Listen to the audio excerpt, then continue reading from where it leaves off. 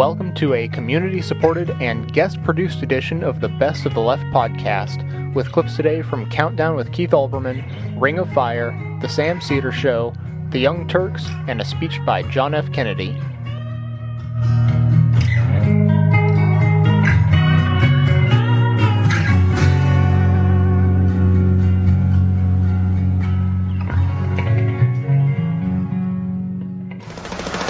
Tony Snow from Fox News became the official spokesman for the Bush White House, emphasis on the word official.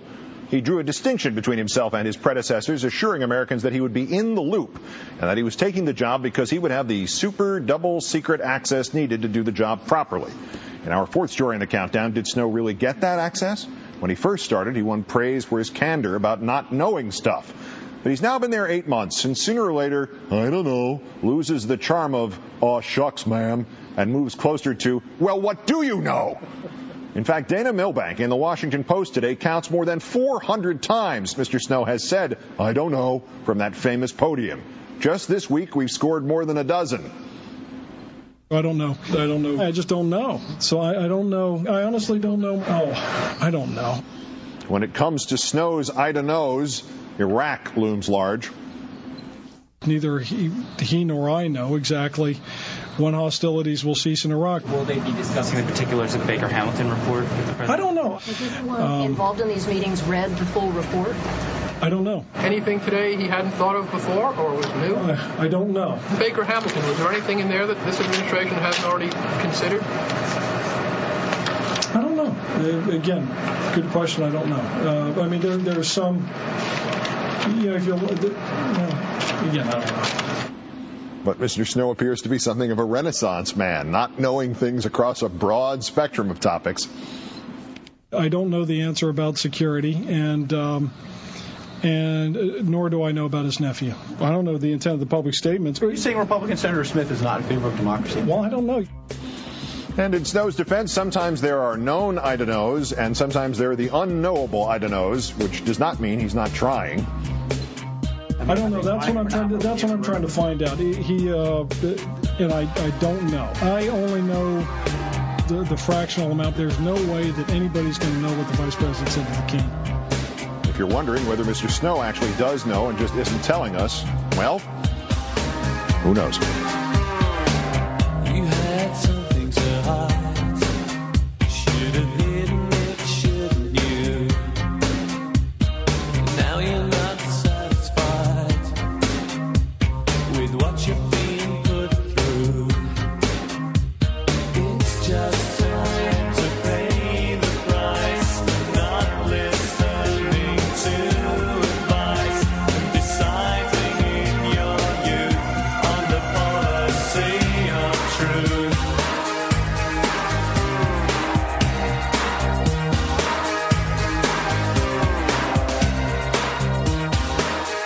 Now is Bob Woodward, assistant managing editor of the Washington Post and winner of the Pulitzer Prize and best-selling author. His latest book is State of Denial, the final book in the Bush at War trilogy. Bob, thanks so much for joining us on Ring of Fire. Thank you. You know, this is an amazing book and a very, very important book because you were privy to inside information about the underpinnings of these policies in the White House. One of the astounding things to me about this, and the most dismaying things, is how little these decision makers had a sense of history. And particularly because when we got out of Vietnam, the one consolation that we had after 20 years and 50,000 people killed or wounded was that we've learned our lesson. We've learned the lesson of history. We're never going to do this again. And yet here, in so many parts of this book, you talk about kind of the inescapable analogies between this war, the Iraq War, and the Vietnam War. Yes. But the worst thing is that these guys were all present then. I mean, Cheney and Rumsfeld, as you point out, were in the White House when Saigon was being evacuated. And the other dismaying thing is that Cheney says that one of his principal advisors on this, and the only person who has free access to the White House, is Kissinger. Yes. Who masterminded that original disaster. Or certainly the latter stages of it.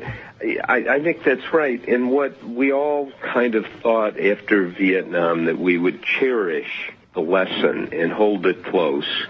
And it was Colin Powell who introduced the doctrine, kind of the antidote to Vietnam, namely the doctrine of overwhelming force. Make sure when you go to war that you have enough force to do it as rapidly as possible and in a timely way with the lowest possible casualty levels. And as this book shows, not only did they ignore that, but the denial has to do with the reality of the intelligence and casualty reports and escalating violence that's coming into them for years, and they never kind of come clean with the public and say, oh, by the way, it's getting worse. And they run out, particularly the president regularly, saying, oh, we've turned the corner. The terrorists are in retreat. Well, there's secret reports flatly contradicting that on his desk and presented to him.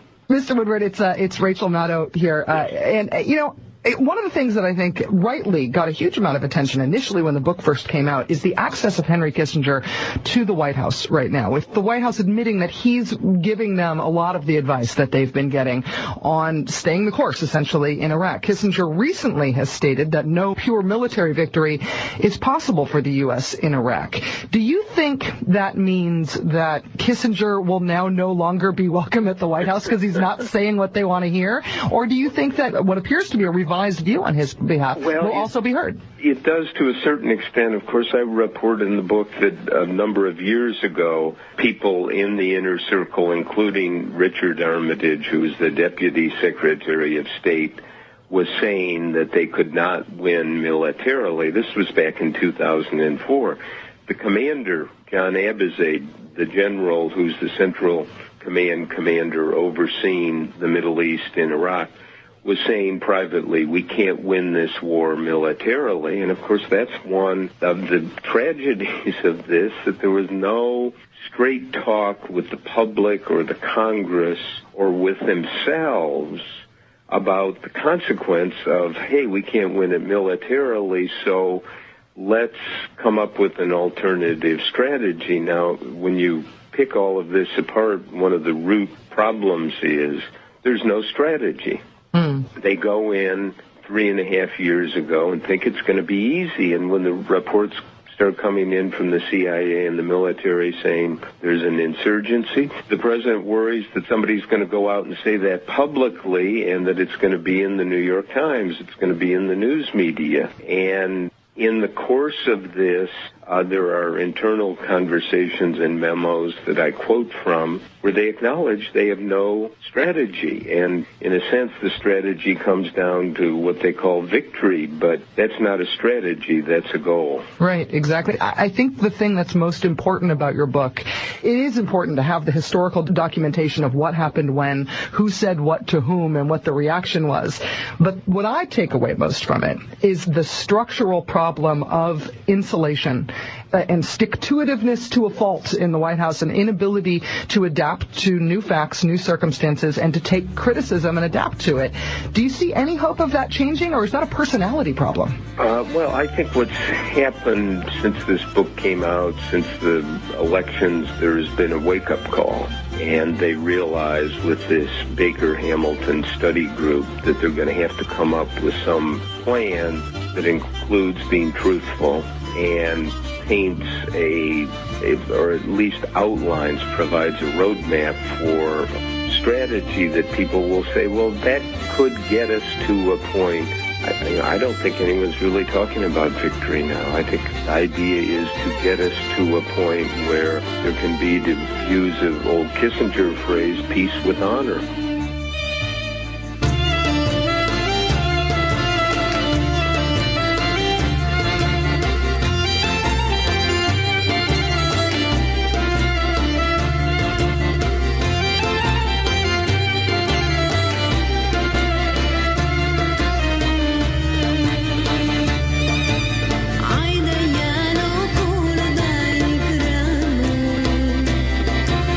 Ay, de ya no hay de tú.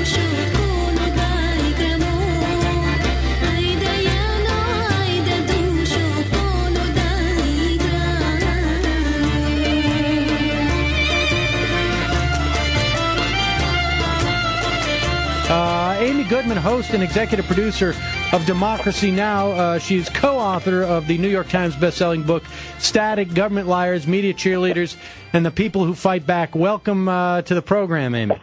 It's great to be with you, Sam. I'm in a cab to the airport, so I hope you can understand me. I certainly can understand you, and I can understand how you're incredibly busy. You're traveling all across the country. I wanted to congratulate you. I don't know if it was last night or the night before, but you won the $100,000 Puffin Nation Prize for creative citizenship given by the Nation Institute and Puffin Foundation, awarded to an individual who's challenged the status quo through distinctive, courageous, imaginative, and socially responsible work, and certainly you've done that, so congratulations. Thanks so much, Sam. It's just a very important time to get out all forms of independent voices in the media, because the media are the most powerful institutions on earth, with the way we come to understand the world and the way the rest of the world understands us, and we need independent platform for those discussions about the most important issues of the day, like you have, war and peace, life and death. Critical more now than ever.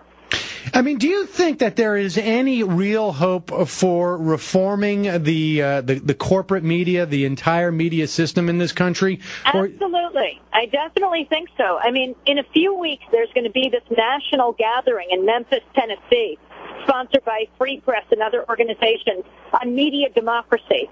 And there are people across the political spectrum, thousands will come out, as they did last year and the year before, who are deeply concerned about the state of the media, that the networks are, and overall radio and television, falling into the hands of fewer and fewer media moguls, which gives us a very homogenous view of the world. We know how wrong the corporate media got it when it came to the invasion, repeating over and over again the false allegations of weapons of mass destruction. We need a media that tells the truth, that doesn't act as a conveyor belt for the lies of the administration.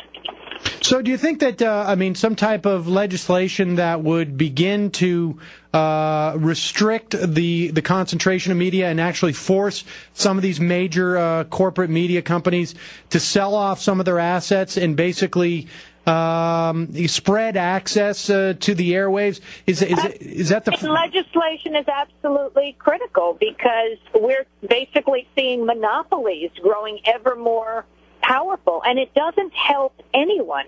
As the soldiers on the ground who've been sent to Iraq, their lives are on the line for this kind of media consolidation. When you don't get the cracks in the system, and it shouldn't just be cracks, it should be the media as a true sanctuary of dissent.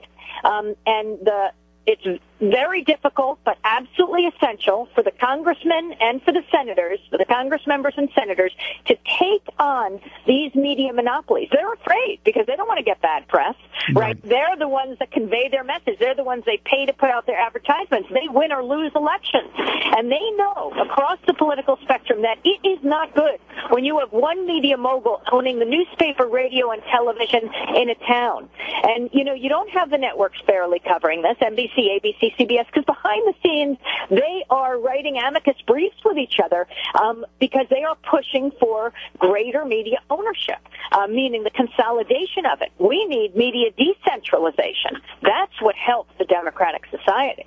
And I think, one of the things that people don't understand, too, is that it hits so many different issues. I mean, I think one of the reasons why we have had such trouble getting broader public financing of campaigns and why we have had trouble limiting the amount of television buys and whatnot is, of course, once you concentrate the media in the hands of a couple few, the stakes for the amount of political advertising they get every cycle it just simply goes up. I mean, we're talking about literally hundreds of millions of dollars every 2 years.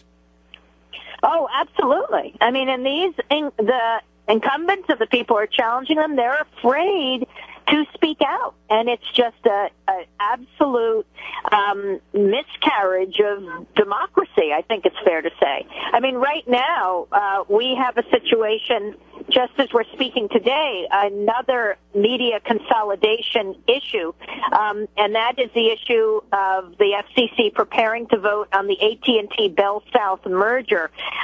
Looks like on Friday, the FCC's general counsel ruled that the Republican FCC Commissioner Robert McDowell can vote on the merger. For the past year, McDowell has been largely prevented by ethics rules for participating in proceedings because his former employer, CompTel, had been a party to this merger. And we're seeing this just over and over again. So now it's AT&T and Bell South. We're very concerned about net neutrality, network neutrality, the issue of the privatization of the Internet.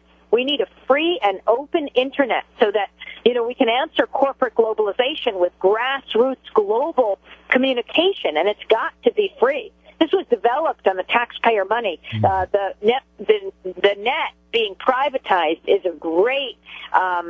would be just a great challenge to a great undermining of democracy. And this really does transcend any type of political positions. I mean, people on the right, people on the left, any group of Americans or citizens, just a period, across the world who want to have access to being able to contact and communicate with their fellow citizens. It's sort of irrelevant where you stand on the political spectrum, unless you look at it in terms of, really this is an issue of corporatists versus just individuals.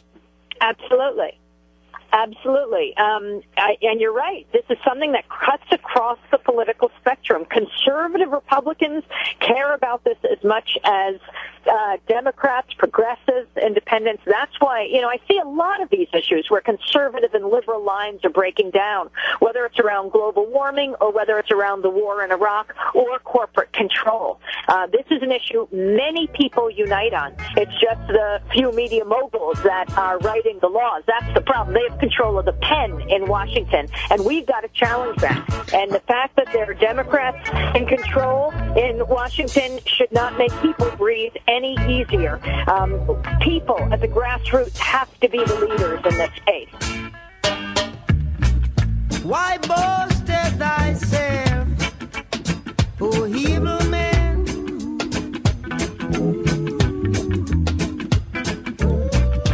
Playing smart and not being clever. Oh no, I say you're working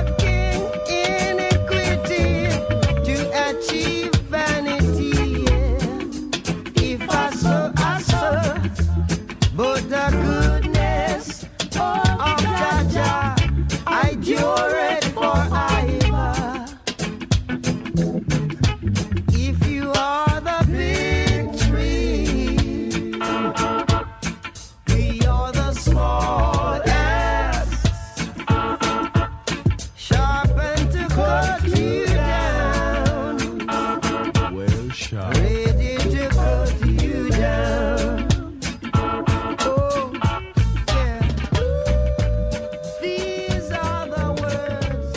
Right now, we're back with author and Pulitzer Prize winner Bob Woodward. We're talking about the final installment of his Bush at War trilogy, State of Denial. One of the things that, I found most frustrating, and I think a lot of other people did, is, where was the press during the first 4 years? Why didn't we see the kind of criticism of the president, the kind of tough questioning that these decisions really merited? Why could the president get away with bringing us to war on this very, very flimsy evidence? There was a kind of a drumbeat in the press for this war. And I think there was in some quarters, but if you look at the chronology, Bobby, the Congress voted 3-1 in favor of a resolution in October 2003 supporting a war, giving Bush a blank check to use the U.S. military as he deemed necessary and appropriate to deal with Saddam Hussein. There was But widespread... isn't that that's the type of thing that that's the type of decision that the press should be out there ridiculing and criticizing Congress for. I mean, Congress has made all kinds of terrible mistakes in history. And the one thing that we kind of count on, that the American public kind of count on to restrain that kind of demagoguery in Congress, and is a very aggressive press that's willing to stand up and speak. Yes, I would agree. We, and particularly myself, should have been much more critical. I will accept that responsibility. At the same time, you have all the intelligence agencies, not just in the United States, but in the world, saying that Saddam Hussein had weapons of mass destruction. There is no way at that point that I, as a journalist, could go into Iraq by myself or with a team of reporters and try to independently assess whether, in fact, there were weapons of mass destruction. What I find alarming is that at that time, the general in charge of looking for weapons of mass destruction had doubts. And I quote from a secret memo that Rumsfeld himself wrote. He was listing all the 29 things that might go wrong if there's a war, and he literally said, we may not find weapons of mass destruction on the ground. So he had some doubts. The general in charge of intelligence had some doubts, and there was no process to surface that in the government. I wish I had known that at the time. I did not. Those were secret reports and discussions and assessments that were made privately and by and large not written down. But within the government, there was the doubt. But Bob, you had people out there like Scott Ritter and Joseph Wilson and other people who were taking apart the major presumptions of those assertions. And who were saying, wait a second, that is not, the 5 or 6 pieces of evidence that they have that there's weapons of mass destruction actually aren't true. We really don't have any evidence. You're absolutely right. But they insisted they were true, and Joe Wilson and Scott Ritter did not, if I may for a moment, did not have contemporary evidence. The intelligence agencies in the government said they did. As you well remember, Colin Powell, 6 weeks before war, went before the UN, and, one of the most unfortunate presentations in history, and convinced people like, you remember the late, great Mary McGrory, columnist for the Washington Post. After she listened to Powell's briefing, she said, I'm convinced, I believe it. It was very difficult. Now, I'm with you on the press's responsibility, and we should have found some way. We should have been more aggressive. We should have, if necessary, gone into Iraq. We should have done many, many more things. At the moment Bush pulled the plug and ordered war, or decided on war in January 2003, Hans Blix, the chief UN weapons inspector, had publicly stated he had gone to 300 of the suspected weapons of mass destruction sites and found nothing. That is a moment when we should have raised holy hell. I agree. Bob Woodward, what's interesting to me is in retrospect, looking back at these decisions now, it's one thing to be able to say we were wrong. The intelligence agencies were wrong. What we were told was wrong. That's one thing. Being wrong is not a sin. It's one thing to give something a legitimate go at trying to find out the truth and finding out the wrong thing. It's another thing to have documented, which we have now done after the fact, to find out that what we were being told at the time in public was not the same thing that the decision makers who were talking to us knew in private. We know about the caveats that were excised from the National Intelligence Estimate. That's not getting it wrong. That's lying. I've spent part of my life on this, and there's no doubt that the administration and the president in particular and the vice president overstated the evidence they had. But those parts of the National Intelligence Estimate were not excised. They were downplayed in the estimate. There were some internal doubts, but they didn't really surface. And, look, I'm with Bobby on this. Put it on our back. Say the press has a responsibility. I think we always have to look at it. We have to learn a lesson from this. But there are limitations. And that's not an excuse. That's an explanation of why. Look, I had 3 sources who told me the evidence on weapons of mass destruction is much skimpier than they say. And I was about to write a story about this, and I talked to the sources who are really excellent, sound people. I said, oh, do you believe that there are weapons of mass destruction? And they said, oh, yes, sure, we believe it. They all believed it. They just said the evidence is skimpier. So you have a kind of evaluation that is, well, there's no smoking gun, and I wrote stories for the Washington Post before the war saying that. But still everyone's convinced they had it. Now, I should have been more skeptical. They should have been more skeptical. But I would not take anyone off the hook for being wrong. It's the job of the president and the people who run the intelligence agencies to set up a process that makes sure they get it right. And then this is a more important part of that. If they don't know, then that's what they have to say. They have to be truthful about what they don't know. Part of that process, exactly, has to be positing an alternate hypothesis, the hypothesis that there aren't weapons of mass destruction, and finding out whether that's equally credible. And that's something they were never able to do because nobody was willing to shout that. Hey, maybe this isn't true. You know, we've had Scott Ritter on this show. You know, what his point is, look, Saddam was letting us into every place that we wanted to go. The only places they weren't were places where they had good reasons not to want us, like in the security apparatus, but these were places, or in the palace itself, but these were places that they had good reason for not wanting to let foreign inspectors who they knew were in touch with the CIA and other people who wanted to perhaps assassinate Saddam, that they wouldn't exclude them. But you know, the larger point here is that we want to elect leaders who have judgment and who are skeptical about, you know, all of these kind of assessments. And what really seems to me happen here is that these people were cherry-picking evidence to get to an agenda that they wanted from the beginning. That's the conventional accusation. There's some truth in it, but that's not the real problem. The real problem is that when you don't know, you have to say you don't know. When you don't have good evidence, you have to stand up and say, we don't have good evidence. That's the failure.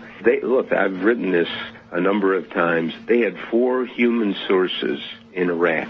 Iraq had been essentially run by Saddam. It was a closed, denied area for decades. In those 4 human sources, none of them were in the inner circle that Saddam had. None of them were in the military or the intelligence agencies. They didn't know squat about what was going on. They should have come out and said, we don't know. You think that there was a time in American history where the press would have been more skeptical? That's a fair. I mean, it's not a matter of being skeptical. It's a matter of how do you get to evidence that will present an alternative view. And the best evidence is inside Iraq. And I'll repeat myself. I just didn't think we could get there. We couldn't. Except that the other view is, well, we just have to. I mean, what you're assuming here, Bob, with the underlying presumption is that until we can get at that intelligence, we just have to trust whatever the White House politicians are saying. And I think no, it's not the White House politicians. These are people in the bowels of the intelligence community who were sources. You had people like Scott Ritter and Joseph Wilson who were saying. At this time, he'd been there in the 90s. No, he was part of the weapons inspection team that was working for Hans Blitz, that was ejected from Iraq immediately before the war. And he was saying the whole time, there are no weapons here. We cannot find them. We're being allowed in every location where we asked to go. Well, as you know, Blix said that, but Blix also said he can't say there are no weapons someplace. Well, you can't prove a negative. You can't prove a negative. You can still say that. Rumsfeld is still saying that. I am in agreement of put the monkey on our back. And what I'm trying to say is that there was lots of skepticism, and when you are dealing with it's kind of like the collapse of the Soviet Union. There weren't many people in the intelligence agencies or the press that predicted that. Why? Because no one knew much about the Soviet Union, really. People were able to get there, but it was hard. It was hard to travel. It was hard to move around. It was really hard to assess that this was a country that was collapsing into itself. when you're dealing with an autocracy in a country like Iraq, it's mighty difficult. So you go around and talk to people. Look, I've known people for decades who were in the intelligence world who said they believed Saddam Hussein had weapons of mass destruction. It's not just the White House politicians or Colin Powell. But I'm glad you're being aggressive in questioning me on this. Well, it's an issue that we always, that we deal with regularly on this show is, how do we get the Fourth Estate to play this critical role in our democracy, which is you cannot have a democracy for long without an informed public. And your book does an excellent job of really looking at the inner workings, a job that nobody else has been able to do, of this administration and how these decisions came to be made. Day by day, and night by night, this is a never-ending story. Day by day, and night by night, this is a never-ending story.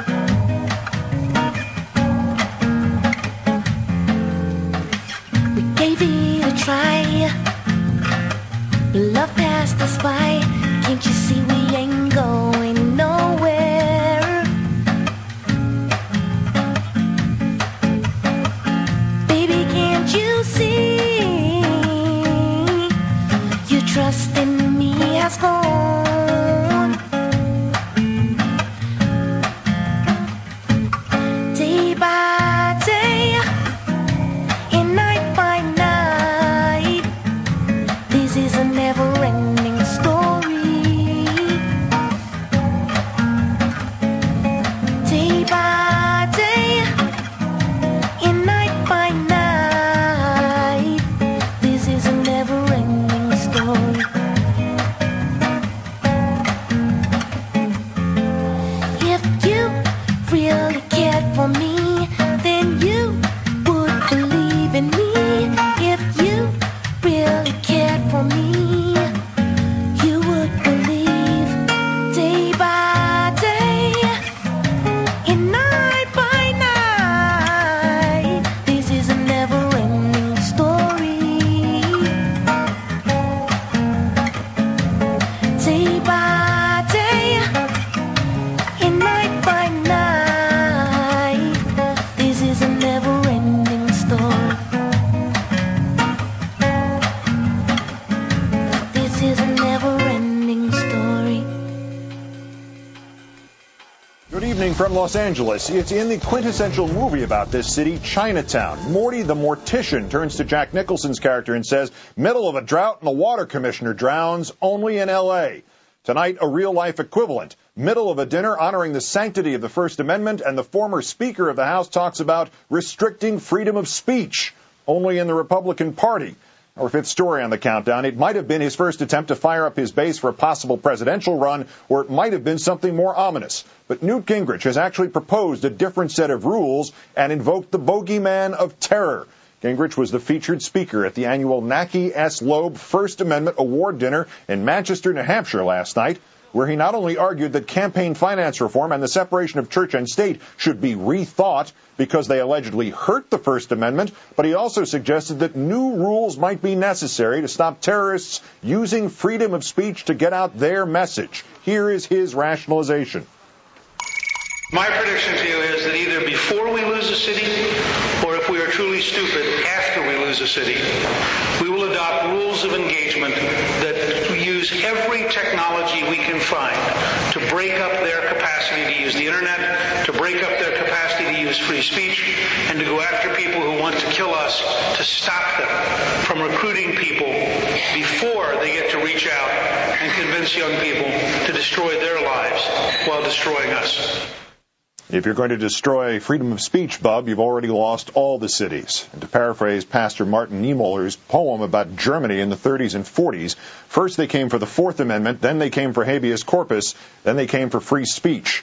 and there was no one allowed to speak up. The politics in a moment. First, to discuss the constitutionality of this, I'm joined by George Washington University law professor and constitutional law expert, Jonathan Turley. Jonathan, as always, thanks for your time tonight. Thanks, Keith. So the conventional wisdom on this is he's trying to breathe life into the same scare tactics that worked so well for the president and the vice president until 4 weeks ago. But could this be more nefarious than just politics? Could any president really gut free speech in the name of counterterrorism? They could. I mean, it's bizarre it would occur at a First Amendment speech. God knows what he'd say at a Mother's Day speech. But, this really could happen. I mean, the fact is the First Amendment is an abstraction. And when you put up against it the idea of incinerating millions of people, there will be millions of citizens that respond, like some Pavlovian response, and deliver up rights. We've already seen that. People don't seem to appreciate that you really can't save a Constitution by destroying it. We asked Mr. Gingrich's office for the full speech. To their credit, they've provided most of it to us late relative to our deadline. But let me read you a little bit more of this that we've just gotten, Jonathan. I want to suggest to you that we right now should be impaneling people to look seriously at a level of supervision that we would never dream of if it were not for the scale of this threat. That's one quote. This is a serious long-term war, Gingrich added, and it will inevitably lead us to want to know what is said in every suspect place in the country. It will lead us to learn how to close down every website that is dangerous. Jonathan, are there not legal methods already in place to deal with such sites that do not require what Mr. Gingrich has here called supervision that we would never dream of? Well, there are plenty of powers and authorities that can be used to monitor truly dangerous people. But what you see here, I think, is the insatiable appetite that has developed among certain leaders for controlling American society. We saw that with John Ashcroft not long after 9/11, when he said that critics were aiding and abetting the terrorists. There is this insatiable appetite that develops when you feed absolute power to people like Gingrich. And people should not assume that these are just going to be fringe candidates and this could never happen. Fear does amazing things to people, and it can cause a sort of self-mutilation in a democracy where we give up the very things, the very rights that define us, and theoretically the very things that we are defending. So, and also, when you talk about closing down Internet sites, who is the one who's going to decide which those are? I mean, it could be the Daily Kos, it could be Citizens for Legitimate Government, it could be the sports website Deadspin, for all we know, if he doesn't like any one of them in particular. Well, what these guys don't understand is that the best defense against bad ideas like extremism and terrorism is free speech. That's what we've proven. That's why they don't like us, is that we're remarkably successful as a democracy because we've shown that really bad ideas don't survive in the marketplace unless you try to suppress them, unless you try to keep people from speaking. Then it becomes a form of martyrdom. Then you give credence to what they're saying. Last question, the specific idea about the Internet. There was a story just today out of Toronto that researchers at a Canadian university developed some software that will let users in places like China that have Internet restrictions, the phrase they used was hop over government's Internet firewalls. Might it be that the technology will be our best defense against the Newt Gingriches of this country? It may be. We may have to rely on our own creativity to overcome the inclinations of people like Newt Gingrich. The George Washington University law professor and constitutional law expert, and I think it's fair to say friend of the Constitution, Jonathan Turley. Great, thanks, John. Thanks, Keith. I was born by the river in a little tent. Oh, and just like the river, I've been running ever since. It's been a long time coming, but I know a change gonna come. Oh, yes it will. It's been too hard living, but I'm afraid to die, 'cause I don't know what's up there beyond the sky. It's been a long time coming, but I know a change gonna come. Oh, yes it will.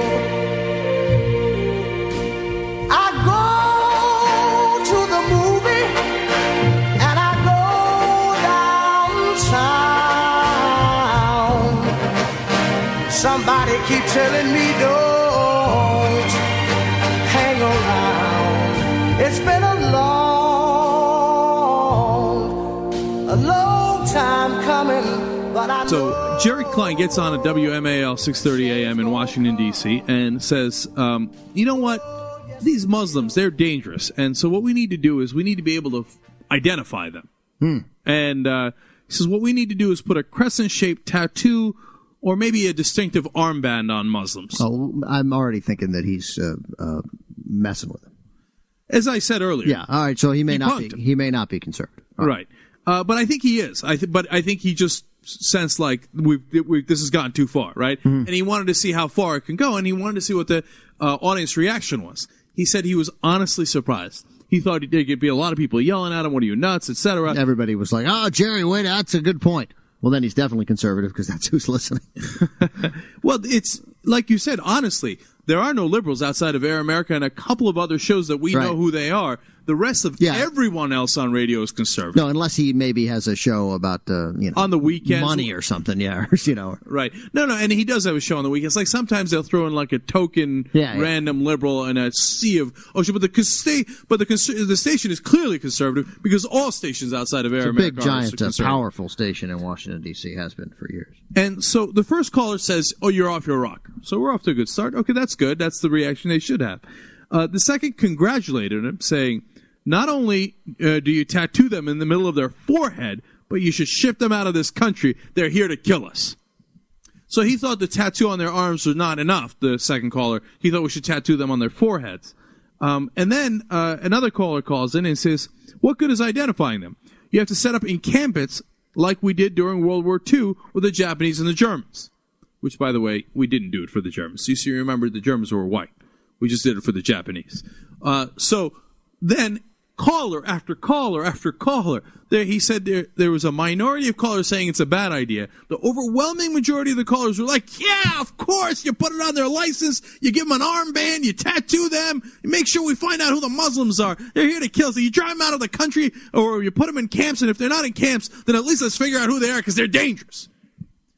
For those of you who still don't get it, of course, the Germans put tattoos on people, and they made them wear armbands. Well, not with, of course, the crescent, but the Jewish star and Star David, and with pink for gay, and whatever other insignias they had for gypsies and Poles, etc., etc. And Jerry Klein said he was flabbergasted. He finally told his audience, I was, doing this to see what your reaction was, and I'm sickened by your reaction. And he said, now I see how the Germans did it. Because I see it. There you are. You're willing to do it. And it's not a small minority. It's even in Washington, D.C., which is a very, very liberal place, the way they vote, of course.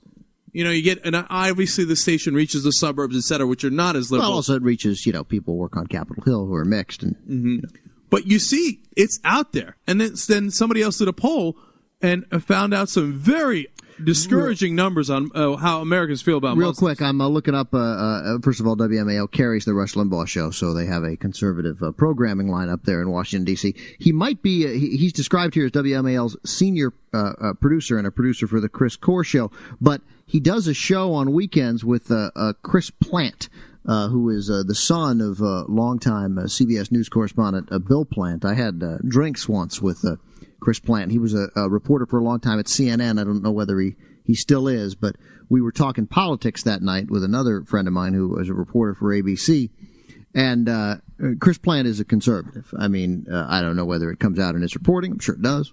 But he's a conservative. So and Jerry Klein says every Sunday at 2 I mix it up with Chris Plant.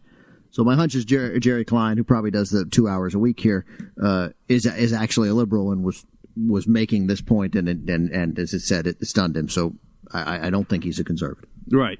But it is an overwhelmingly conservative station. Definitely. I remember when we went on WRKO in Boston, another station, many years ago now. Boston's supposed to be liberal. We had nothing but wall-to-wall, ridiculously Neanderthalish conservative callers call it, no, kill them all, was a common theme. And finally here, there's a lot of interesting poll numbers here, but I do want to share one with you so that you understand it's not a minority of Americans, or an insignificant minority of Americans. According to a Gallup poll, 39% of Americans favor requiring Muslims in the United States, including American citizens, to carry special identification. Man, such a huge chunk of this country has no idea what it stands for. Somewhere over the rainbow, way up high, and the dreams that you dream of once in a lullaby.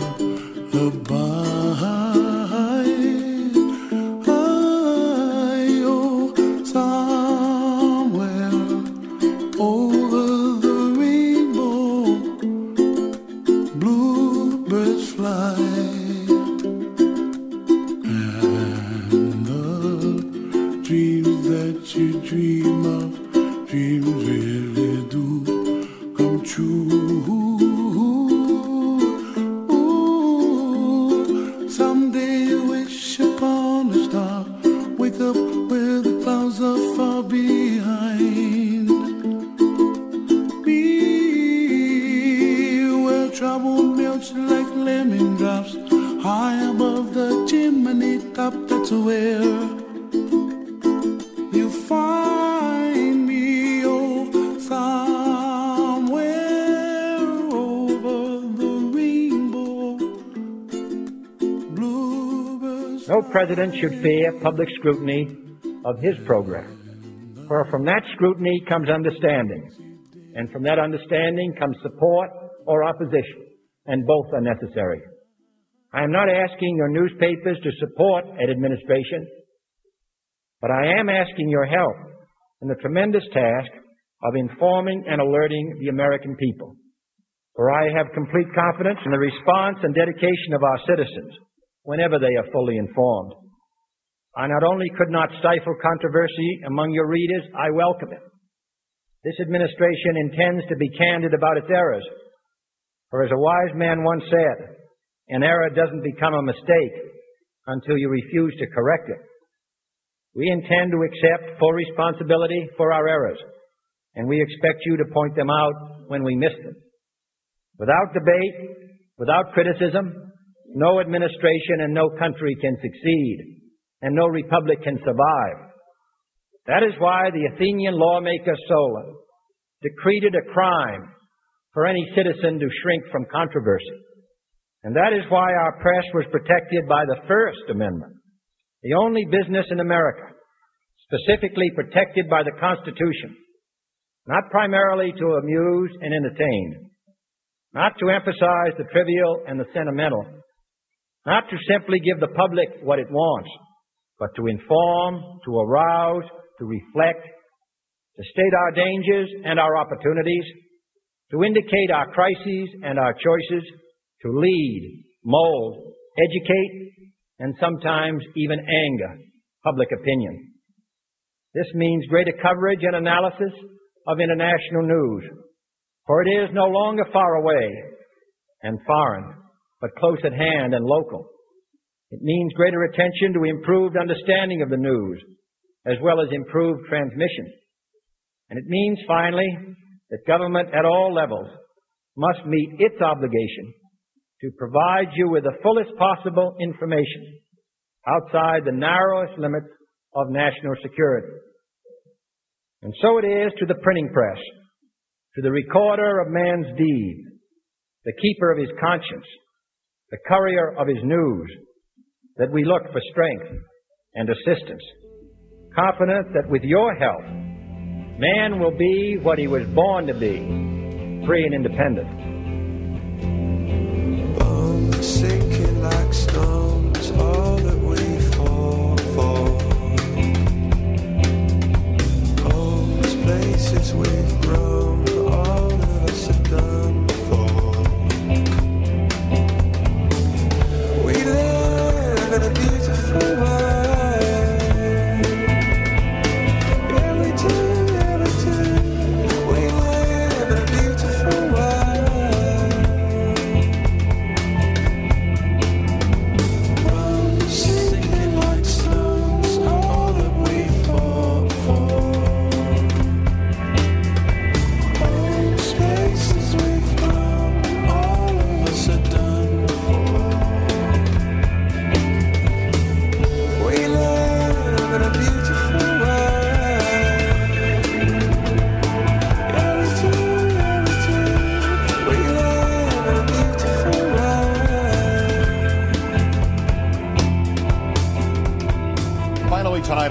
promised a special comment about free speech, failed speakers, and the delusions of grandeur.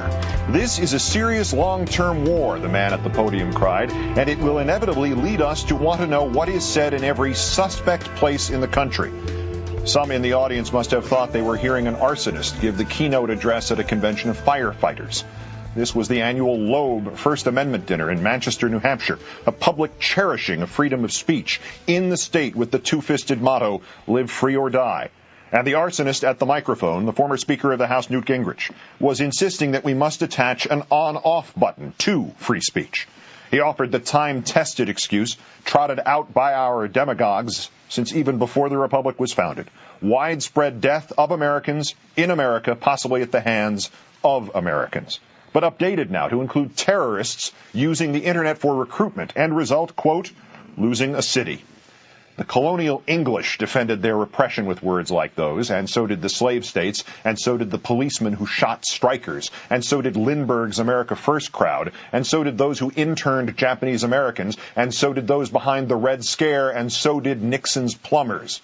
The genuine proportion of the threat is always irrelevant. The fear the threat is exploited to create becomes the only reality. We will adopt rules of engagement that use every technology we can find, Mr. Gingrich continued, about terrorists, formerly communists, formerly hippies, formerly fifth columnists, formerly anarchists, formerly redcoats, to break up their capacity to use the Internet, to break up their capacity to use free speech. Mr. Gingrich, the British broke up our capacity to use free speech in the 1770s. The pro-slavery leaders broke up our capacity to use free speech in the 1850s. The FBI and the CIA broke up our capacity to use free speech in the 1960s. It is within those groups where you would have found your kindred spirits, Mr. Gingrich, those who had no faith in freedom, no faith in this country, and ultimately no faith even in the strength of their own ideas to stand up on their own legs without having the playing field tilted entirely to their benefit. How convenient it is that we are told just today that the government has warned the stock markets and U.S. banks that it has learned of an al-Qaeda threat to penetrate and destroy their websites. That learning followed immediately by a statement from Homeland Security that there is no corroboration of the threat. It will lead us to learn, Gingrich had continued in New Hampshire, how to close down every website that is dangerous. And it will lead us to a very severe approach to people who advocate the killing of Americans and advocate the use of nuclear and biological weapons. That we have always had a very severe approach to these people is insufficient for Mr. Gingrich's ends. He wants to somehow ban the idea, even though everyone who has ever protested a movie or a piece of music or a book has learned the same lesson. Try to suppress it, and you only validate it. Make it illegal, and you make it the subject of curiosity. Say it cannot be said, and it will instead be screamed. And on top of the thundering danger in his eagerness to sell out freedom of speech, there is a sadder sound still, the tinny crash of a garbage can lid on a sidewalk. Whatever dreams of Internet censorship float like a miasma in Mr. Gingrich's personal swamp, whatever hopes he has of an iron firewall, the simple fact is, technically, they won't work. As of tomorrow, they will have been defeated by a free computer download. Mere hours after Gingrich's speech in New Hampshire, the University of Toronto announced it had come up with a program called Siphon to liberate those in countries in which the Internet is regulated, places like China and Iran, where political ideas are so barren and political leaders so desperate that they put up computer firewalls to keep thought and freedom out. The Siphon device is a relay of sorts that can surreptitiously link a computer user in an imprisoned country with another computer user in a free country. The Chinese think their wall still works, yet the ideas, good ideas, bad ideas, indifferent ideas, pass through that wall anyway, the same way the Soviet bloc was defeated by the images of Western material bounty. If your hopes of thought control can be defeated, Mr. Gingrich, merely by one computer whiz staying up an extra half an hour and devising a new firewall hop, what is all this apocalyptic hyperbole for? I further think, you said in Manchester, we should propose a Geneva Convention for fighting terrorism, which makes very clear that those who would fight outside the rules of law, those who would use weapons of mass destruction, and those who would target civilians, are in fact subject to a totally different set of rules that allow us to protect civilization by defeating barbarism. Well, Mr. Gingrich, what is more massively destructive than trying to get us to give you our freedom? And what is someone seeking to hamstring the First Amendment doing, if not fighting outside the rules of law? And what is the suppression of knowledge and freedom, if not barbarism? The explanation, of course, is in one last quote from Mr. Gingrich from New Hampshire and another quote from him from last week. I want to suggest to you, he said about these internet restrictions, that we right now should be impaneling people to look seriously at a level of supervision that we would never dream of if it weren't for the scale of the threat. And who should those impaneled people be? Funny I should ask, isn't it, Mr. Gingrich? I am not running for president, you told a reporter from Fortune magazine. I am seeking to create a movement to win the future by offering a series of solutions so compelling that if the American people say, I have to be president, it will happen. Newt Gingrich sees in terrorism not something to be exterminated, but something to be exploited. It is his golden opportunity, isn't it? Rallying a nation, you might say, to hysteria, to sweep us up into the White House with powers that will make martial law seem like anarchy. That, of course, is from the original version of the movie The Manchurian Candidate, the chilling words of Angela Lansbury's character as she first promises to sell her country out to the Chinese and Russians, then reveals she will double-cross them and keep all the power to herself, waving the flag every time she subjugates another freedom. Within the frame of our experience as a free and freely argumentative people, it is almost impossible to conceive that there are those among us who might approach the kind of animal wildness of fiction like The Manchurian Candidate, those who would willingly transform our beloved country into something false and terrible. Who among us can look into our own histories or those of our ancestors who struggled to get here or who struggled to get freedom after they were forced here and not tear up when we read Frederick Douglass's words from a century and a half ago? Freedom must take the day. Who among us can look to our collective history and not see its turning points, like the Civil War, like Watergate, like the Revolution itself, in which the right idea defeated the wrong idea on the battlefield that is the marketplace of ideas? But apparently there are some of us who cannot see that the only future for America is one that cherishes the freedoms we won in the past, an America in which we vanquish bad ideas with better ideas, in which we fight for liberty by having more liberty and not less. I am seeking to create a movement to win the future by offering a series of solutions so compelling that if the American people say I have to be president, it will happen. What a dark place your world must be, Mr. Gingrich, where the way to save America is to destroy America. I will awaken every day of my life thankful I am not with you in that dark place. And I will awaken every day of my life thankful that you are entitled to tell me about it, and that you are entitled to show me what an evil idea lurks there and what a cynical mind, and that you are entitled to do all that thanks to the very freedoms you seek to suffocate. Good night and good luck.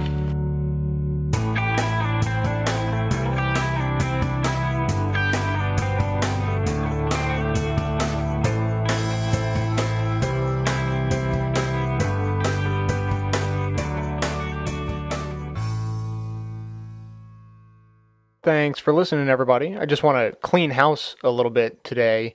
I just wanted to mention that one clip in today's show was provided by a great listener, Nick Dupree.